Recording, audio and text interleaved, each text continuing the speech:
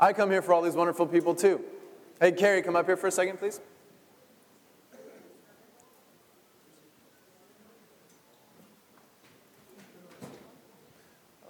Stand, yeah. Anybody know who this is? Let me tell you a story real fast. So, this is my wife over there, for those of you that don't know that yet. And she's holding my baby, trying to get him to sleep. That's why she's dancing over there. I got home from Denver a couple days ago, and within 20 minutes, I could tell there was something different about my wife. Is it okay if I tell this story? There was about 20 minutes, after being home for 20 minutes, I could tell there was something different. I was like, you seem just like you have way more energy, less preoccupied, like you're just more here, like there's something different about you. And then all of a sudden we started thinking about it, and we figured it out, and it was like, it's because of her. So this is Carrie Ellis. She moved here 5 months ago from Visalia, and she used to be a fifth through eighth grade teacher. And she came in, and we were like, we do to all of you, but we just never tell you until that's half true. But we could just tell right away that we're like, we need her. And so you'll never guess who it was, but somebody started instigating, kind of pulling her in, and I'm not going to point any fingers at Betty Fry, but Betty has just this incredibly attuned awareness to people's identity and fit and where people can flourish in community, doesn't she? So Betty locked on to Carrie, and we all did too. So where I'm going with this is Carrie is, fortunately for all of us, stepping into a huge role with us to be the coordinator for all our kids' stuff, which means that it's going to get less and less crazy, more and more structured. And I know, so we were blessed to have Shara for, the whole time that Sarah and I were here. And then, so we had this huge gap where it was like, Shara was moving on to other things, and then so Sarah and I stepped in, and we tried to just not let it totally fall through the cracks, and yeah. Thank you, and thank you. So give her one more hand. So this is Carrie, just so you know who you're going to be sending your children to. So anything you want to say? Speech. No, I'm just kidding. No. Just a little snippet. I actually grew up in Los Osos all through the 80s and the 90s. And my husband and I moved to Visalia and Fresno area. We were there for 10 years. We just moved back this summer because our little one, who you probably see running around with me all the time, he has asthma, and so that brought us back to the Central Coast, and it was very God-led, and I actually quit teaching after 10 years to stay at home with the boys, so I lost a big part of that identity of myself, and when we moved over here, I stepped into a whole new stay-at-home mom role, but I still was missing that connection with the students and that planning lesson part of me that I've been struggling with a bit. And even before we moved, I just felt like this part of me say, you're going to start up and help with a kids program somewhere. And then God really led us to Coastlands Vineyard. It was totally God who brought us here. And then they had a need for kids, and it's just been one step after another, and it's been a wild ride, and it's been awesome. And I just feel very led to be here and to take over the kids. And so I'm Carrie, and if you guys have suggestions, or hopefully I'll get to meet you guys face-to-face soon, but I'm really excited to be here. Yeah, we're and I want to really quick, yes, Betty, and then I want to say something.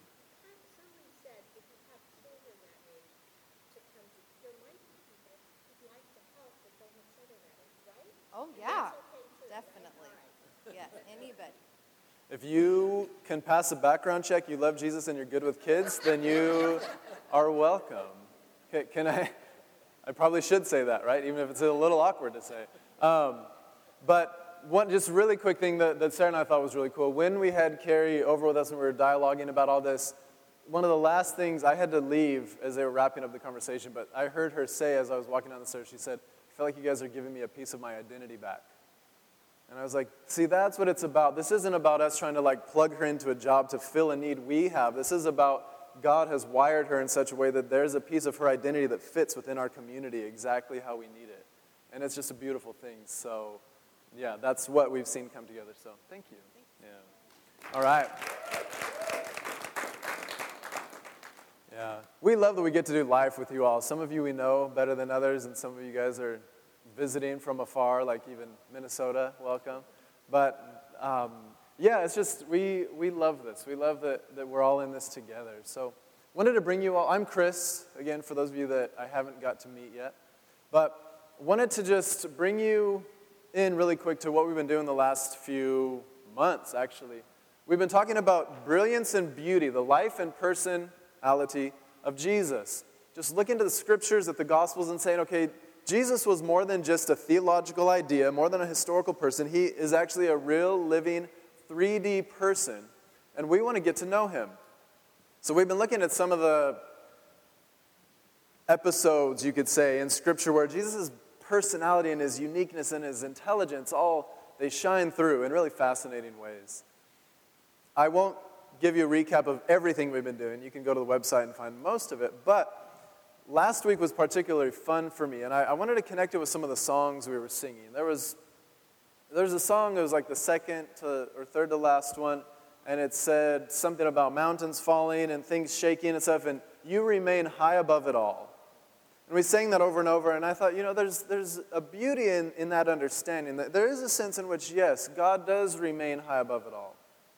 But then at the same time, we need to not just hold on to that and forget that the words of the last song are true too, that I want to know your heart, I want to go closer with you, I want to go deeper with you, that's not just us singing to God, but that's God's heart towards us. And so in a sense, yes, God remains high above it all, but in another sense, Jesus, the whole point of the incarnation is that Jesus stepped into what we know as existence and met us in it face to face. And that's so beautiful. This God that was high above it all says, no, but I refuse to just stay there. Because I want to be down in your midst. I want to be right there knowing your heart. And that's what we saw a glimpse of as we talked last week about John 11, right? The raising of Lazarus. And it's that long verse that you Awanas people know. Jesus wept. And what we talked about was that I think a lot of scholars, a lot of our medieval theologians, especially like Augustine and Aquinas, probably had trouble with this because their ideas of God were all about distance and about power and about unaffectedness. And they have all these big words, impassibility, and all these things to say, God is so high above it all. But God is never touched by us. God is never moved by us. They would call God the unmoved mover. And we have these ideas of God, and then what do we do with a Jesus who is God that is with Mary at his feet, and he just sees her agony and he weeps over it. So that's what we're trying to hold together. And one of the statements I made, I quoted my friend Paul. He said, Jesus did not weep because he was human, but rather we humans weep because we're made in the image of God.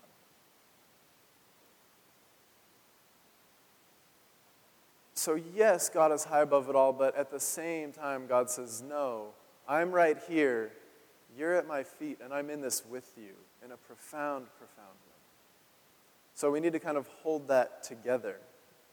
This week we're going to look at something a little different. We're going to build on something we did a long time ago. We're going to spend some time playing for a few minutes in John chapter 2. And I want to propose that these two stories in John chapter 2, it's Jesus' first sign, Jesus' first miracle. Anybody remember what it was? It takes place at a wedding, and Jesus does what? He turns water into wine. And you're like, wow, if you're going to kick off a miracle session, sure, that's one way to do it. So the first sign that Jesus gives that he is God incarnate is he turns water into wine. What I want to hopefully help us see is that story actually helps us interpret what Jesus is doing as he cleanses the temple. That we won't understand what's going on in the temple unless we keep in mind the story of the water into wine. So let me pray, and then we'll take a look at it.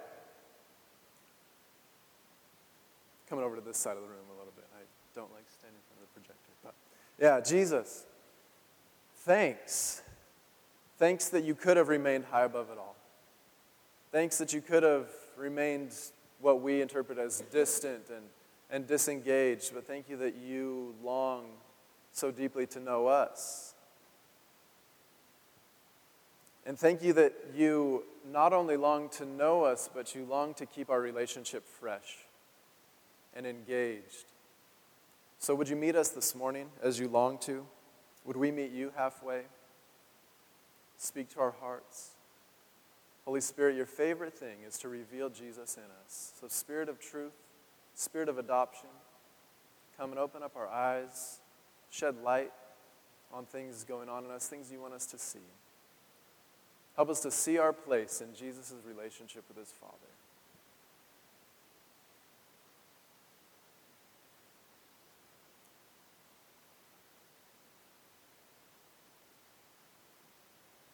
The kids are having fun. All right, so let's take a look at this real quick. So if you have Bibles, anybody bring Bibles to church anymore? Yeah, some of you guys do. Anybody bring iPhones? Haven't you noticed how many people actually say the word phone anymore? There's no such thing as a phone, it seems like. Everything is an iPhone, even if it's not an iPhone.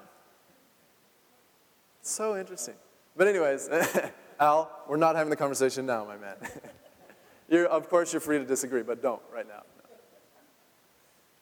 So take out your iBible. Oh, anybody seen that video on YouTube, the iBible? Oh man, go home after church, go YouTube the iBible. I'll show it to you some morning, all right? It's awesome. I want to get one of these. Open up your Bibles, John chapter 2, verse 13. Shall we start there? Yeah, let's start there, verse 13. Hey, let me help you see this a little better.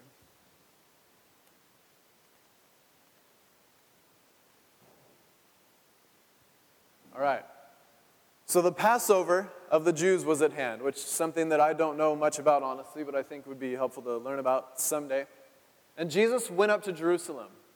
In the temple, he found those who were selling oxen and sheep and pigeons, and the money changers sitting there. How many of you picture kind of like a shopping mall scenario?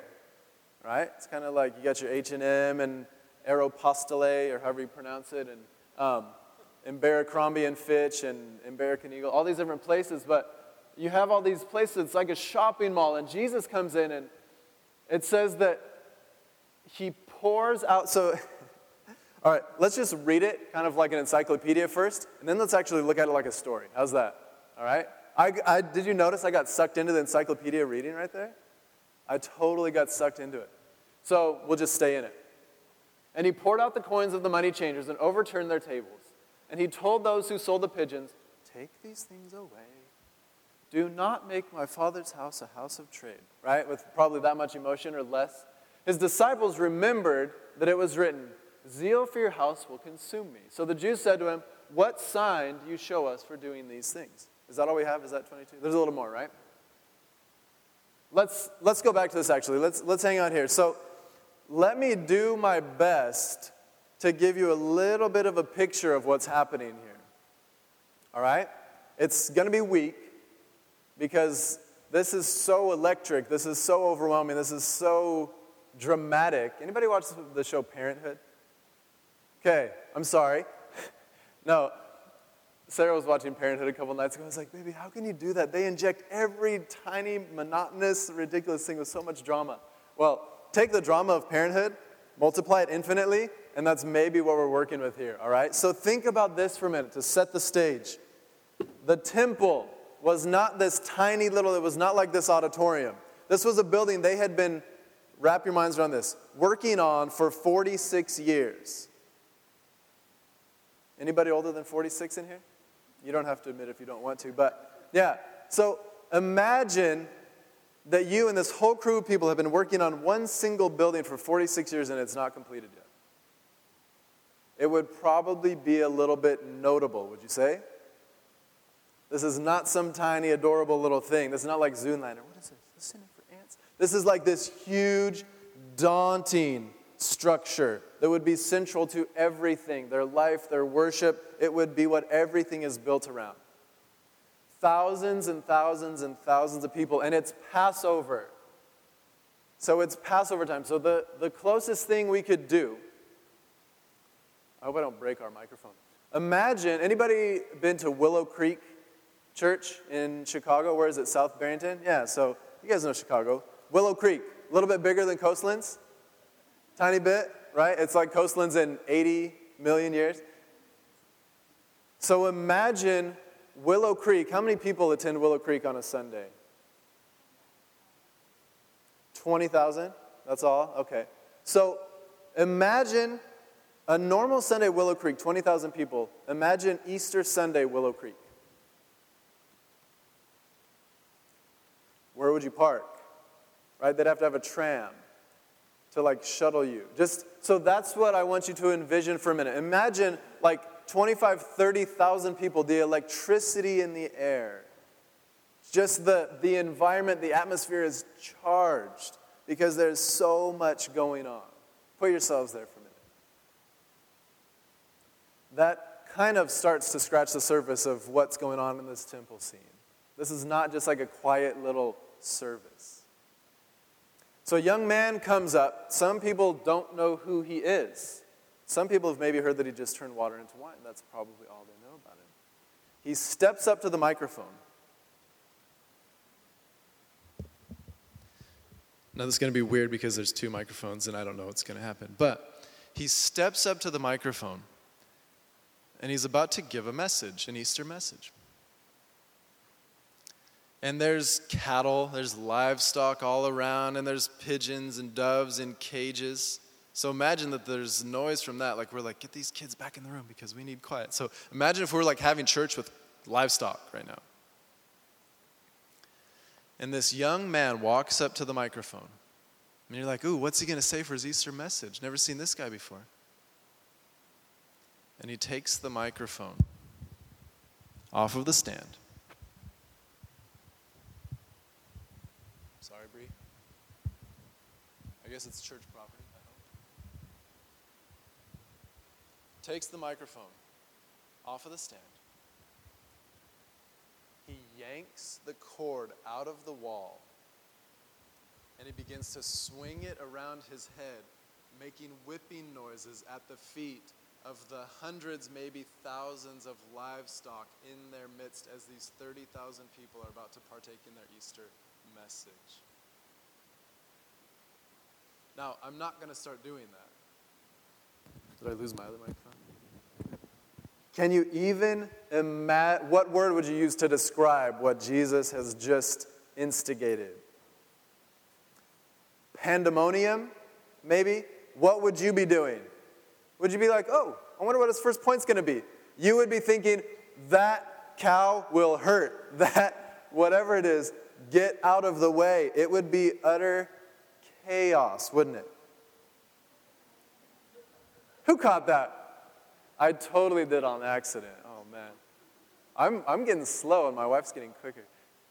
It would be absolute pandemonium. By the way, the word pandemonium, just a little side note, you know where that word comes from? Plethora of demons. Pandemonium. Have you ever felt like your life feels like pandemonium? Panacea, pan whatever. Remember? Pan, it's like this multiplicity of, multitude of. Demonium. Pandemonium is not a good thing. But anyways, that's a little side note.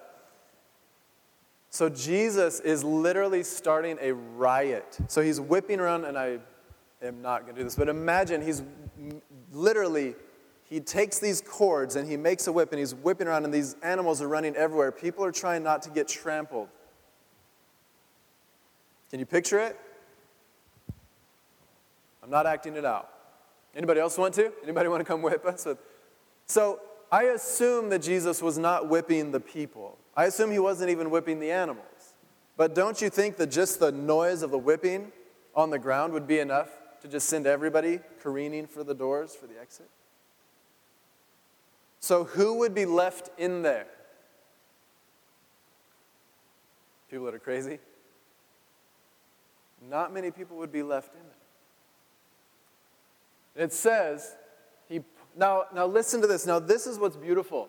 So in the midst of all this chaos, Jesus turns to the people that what? He told those who sold the pigeons. The pigeons would have been in cages, right?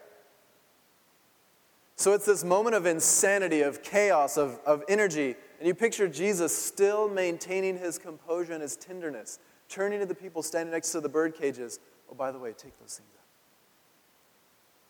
It's like this moment of tenderness in the midst of just pandemonium, which I think is beautiful. But there's a couple things that I think I often misconstrued in this story, and this is what I hope that we can maybe see.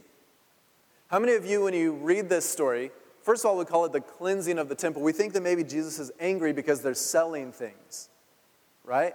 Maybe there's like some exploitation going on, but Jesus actually says, he stops people. In other stories, in the other Gospels, it says that he stops them from bringing their, some translations say merchandise, but it actually meant vessels. He stopped them from bringing their vessels in, the things that were used for the sacrifices. So he's saying, don't bring these things in for the sacrifices. What is he saying? It's okay. Cell phones ring all the time. iPhones ring all the time. He says, don't bring these things in here. Interesting. Now, if you read in the book of Mark, so let me ask you this real quick. How many of you picture Jesus kind of walking up to the temple, seeing everything that's going on, and then all of a sudden just getting kind of triggered and just going on this rampage? Any of you ever kind of pictured it that way? It's like Jesus is walking along, and he's like, oh, hey, there's the temple, and all of a sudden he sees what's going on, and he's like, turns into the Hulk, kind of, right? It's like, and he wakes up and is just wearing shorts. But that we get kind of this picture of Jesus just overcome with insanity and with rage at what's going on. Like he's out of control almost. Anybody associate this story with anger? Honestly? How many of you associate it with anger? The word for anger, which is a really funny word, it's O-R-G-E. Orga. We're not going to do any more etymology there, but this word for anger, O-R-G-E, is not used anywhere in the passage. It uses the word zeal, passion, of course, but it never once tells us that it has anything to do with anger. Now, maybe there's some anger involved. It's possible. But it's not this Jesus gets flipped like the Hulk into this place of craziness. In the book of Mark, it actually tells us in Mark 11, verse 11, it says that Jesus went to Jerusalem one evening, walks up to the temple, takes a look, and then he goes back to Bethany to be with his friends. Then the next day, he returns to Jerusalem. What does that mean? Oh, and by the way, on his way into Jerusalem, there's a fig tree that he passes. Anybody ever caught that before? Jesus sees this fig tree, and what does he do? He curses it. Anybody ever thought, well, that's weird? That's kind of random. Like, Jesus is really just getting more and more out of control. The longer he lives, the closer he gets to Jerusalem, the more he just gets triggered. Now he's cursing his own beautiful little creations. But do you know what fig trees represented in the first century Jewish mind? The religious institution. Jesus was doing something deeply symbolic as he walked past the fig tree and cursed it. And he noticed, remember, it says the fig tree was not bearing any fruit. So Jesus says, may no fruit come from you again. And then he walks into the temple. He takes his whip and he drives everybody out. What did the temple represent to all of these people? What are you here for this morning? Besides to see your friends and free coffee and granola bars. What are you here for? To encounter God. What did the temple represent to all of them? The place in which you encounter God, right? So Jesus, he goes, he sees what's going on. He goes and gathers himself, composes himself, comes up with a plan, and the next day, calculated, precise, very aware of what he was doing, totally in control to the point where he even sees the pigeons and says, hey, let them out of here. I don't want them to get hurt. And he drives everybody out of the place that they were coming to worship God, the place that they had been worshiping God for how many hundreds of years? maybe thousands. There was hardly ever any time in the Israelites' history where the temple was not associated with worship, correct? Now, let me put some connections out there for you and see what you think. Going back to the water and wine. We're doing really good on time.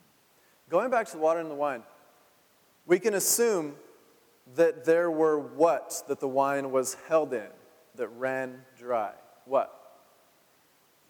Probably some wine jars, right? Or some kind of contraption to hold the wine. But did you notice in, I think it's verse 6, that John tells us as he's telling the story, it says that there were these Jewish jars, stone jars, used to hold water for the purification rituals going on. Don't you think that if Jesus was going to make more wine, he would have used the wine jars? But he points over to these jars over here that were used for Jewish rituals, and he says, fill those up with water. And as they take them to the MC of the wedding, they realize they're filled with what? They're filled with wine. So wine to them would have represented many things, but of the few things it would represent would be joy, life, abundance. Those are good things, hey? So Jesus is taking these old, dry, maybe cracked stone jars that are filled with water used for some religious purposes. He says, fill them with water, which actually would defile them for their purposes temporarily. And then fill them with wine, or Jesus fills them with wine. He takes something old, used for something else, and fills it with something new. Okay? You guys making the connection yet? Jesus steps into the temple where everybody was assuming they were coming to meet God, and he sends them all out on this rampage. He is the only one left standing, we can imagine, in the temple. Is it possible that they are the same thing packaged in two different ways?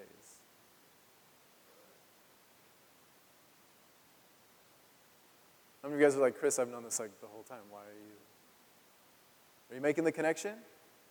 Jesus is saying, wait a minute, let's take this and let's fill it with something that actually has life.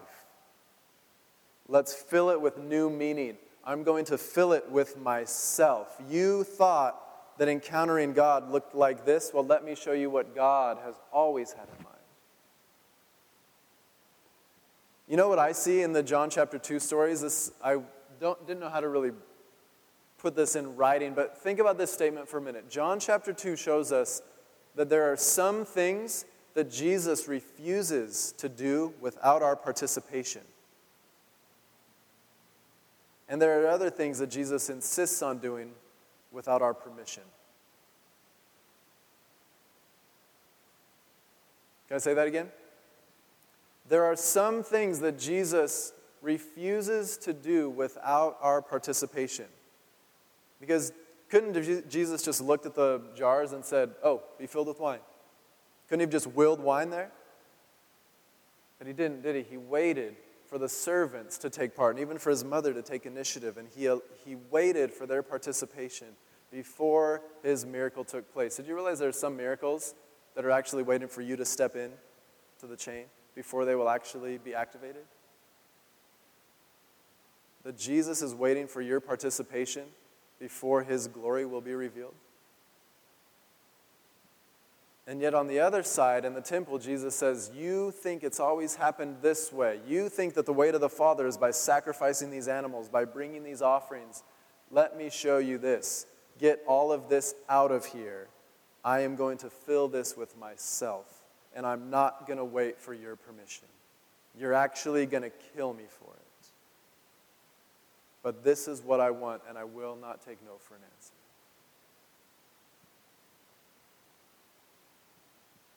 Think about this for a moment, and then we'll open up for some feedback, and I'll give you some thoughts on how this lands for me at least. What happened when Jesus, he's up on the cross, and he breathes his last?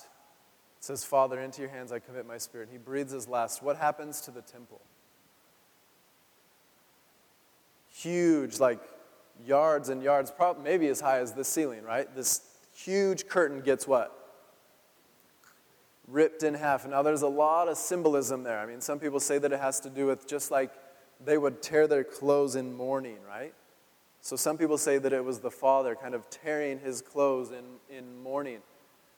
Often people will say that the temple curtain was torn so that we can do what? So that we can enter in, right? Is that important? But let me ask you this. If the curtain temple is torn, not only can we enter in, but something else crucial can happen. What? Whatever was in there can come out. So Jesus is just totally messing with categories here. He's saying this thing that you thought was the way to connect with God, because the temple was the place where heaven and earth met together. That's what the kingdom of God is. The kingdom of God is the place where heaven, the control room, the throne room of earth, meets with earth. And Jesus says this place where heaven and earth meet is no longer in this building, no longer through the system of sacrifices. It's in my very body, life, and being. And I come to share that all with you. And it's so powerful.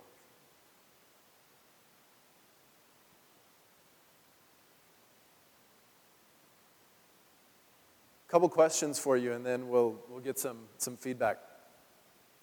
I wanted to see how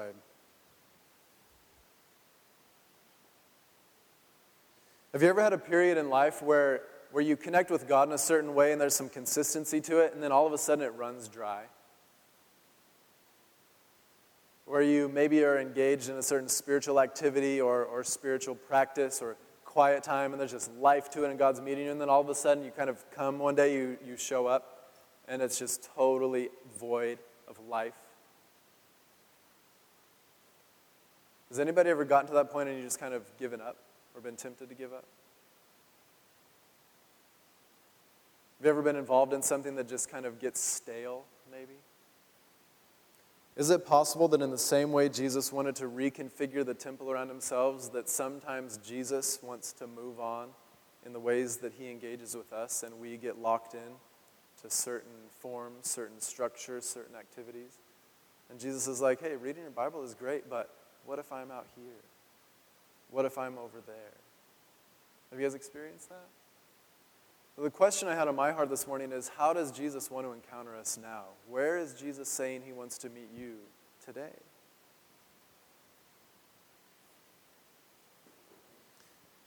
They didn't really expect Jesus to be able to make wine out of water, did they? They didn't know what he was going to do. And maybe the place that Jesus wants to encounter you is the place you would least expect it. So we're going to do a little sharing, maybe even brainstorming. One of my questions for you would be, because wine and Jesus both symbolized life, didn't they? Jesus said, I am the way, the truth, and the life. And wine represented life, abundance, joy, fullness. So let me ask you this. Have you made the connection yet between the activities in which you engage and the life you feel in them and the presence of God? Or are there some things that you're like, well, this is just what I do, but this is where I connect with God? So let me ask you guys, what are some things, one of the things, you guys, those of you that are visiting, we love to get feedback and input and hear what people are processing, what the Holy Spirit is saying to everyone, and sometimes I kind of hijack that by asking specific questions as well. But the question I have for you is, what are the activities in which you feel a profound sense of life, regardless of whether or not you recognize God's presence in the midst of it? Anybody mind sharing? All right, let me ask it this way. I'll ask it more clear. When do you feel most alive? Let's just pause there. Think for a moment. When do you feel most alive? Anybody mind sharing with us? How many of you are filtering your answer based on spirituality?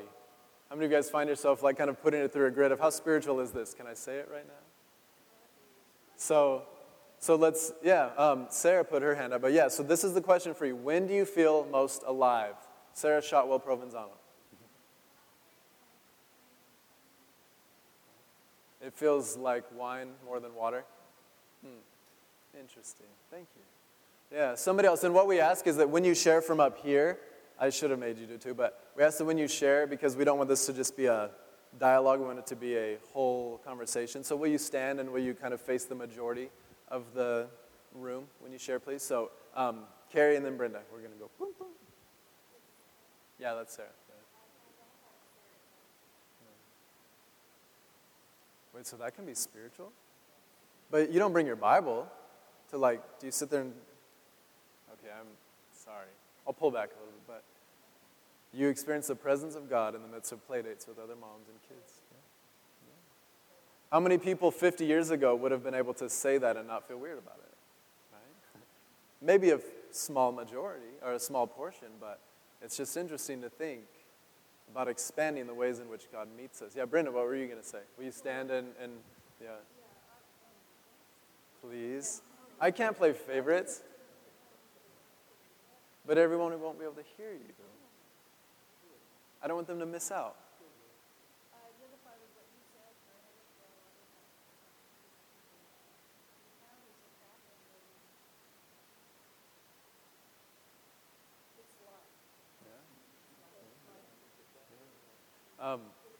Torah, and then we're going to change. Well, so you know what? Do this real quick, actually, because some of you are kind of getting away with just being able to be passive right now, which is totally fine. But will you turn to someone around you?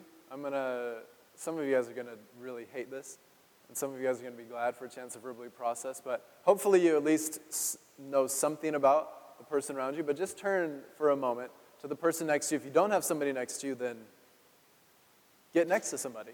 And just, if you don't know them, introduce yourself real quick, but share with them. What is it for you? That way everybody gets a chance to hear from one person and share with one person. Just what is that thing that makes you feel alive? Where does God meet you? All right, I have another question for you all.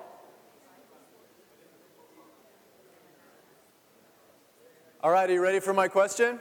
No? Yes, here's my question. When was the last time that you gave yourself permission to do this thing you just described without feeling guilty or apologetic to the people around you? Whoa, it got really quiet all of a sudden. No, just because you're trying to be polite, right?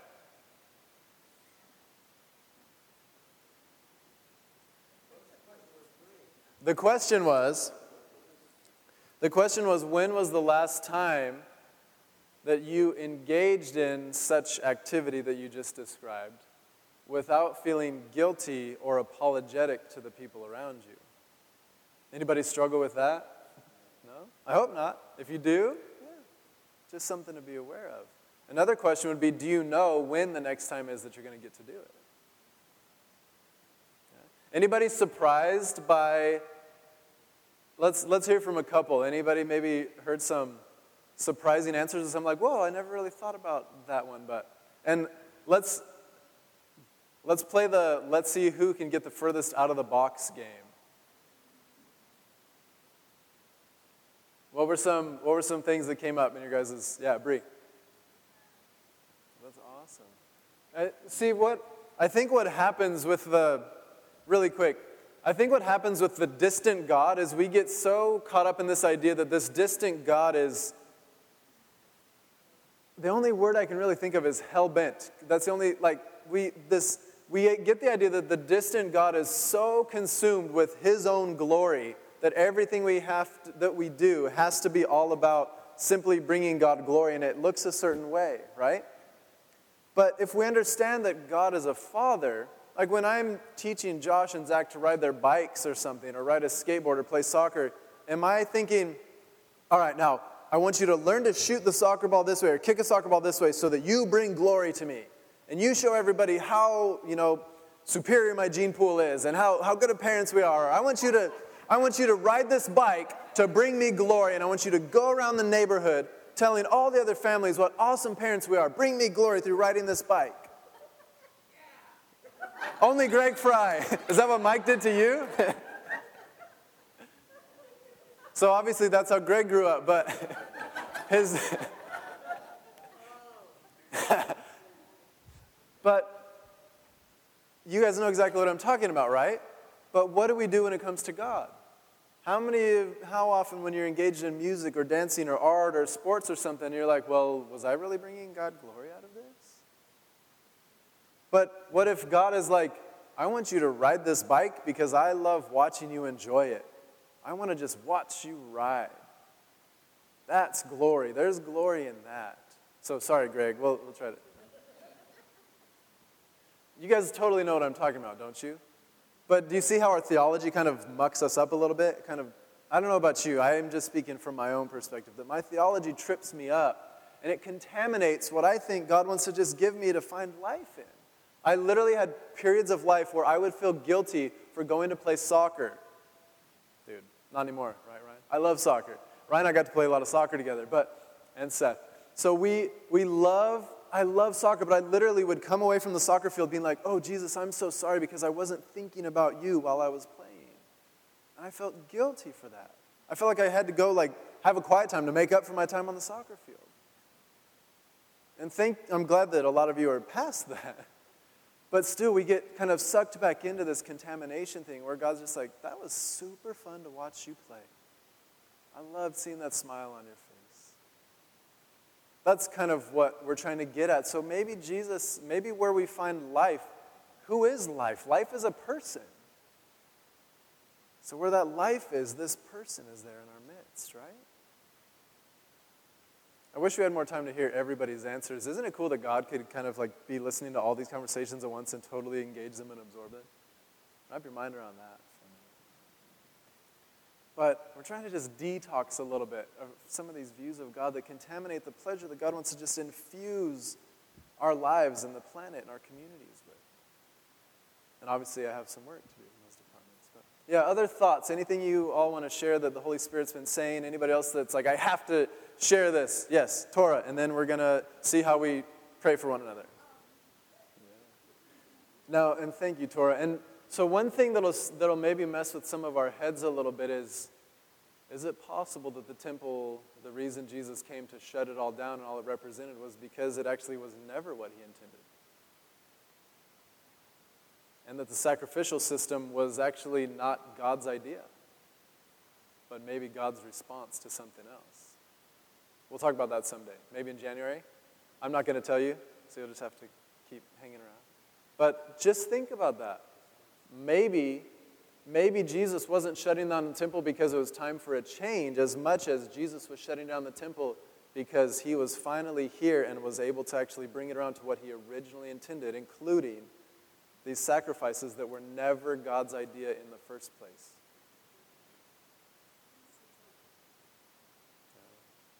He's the temple. And now who's the temple? You are. We are.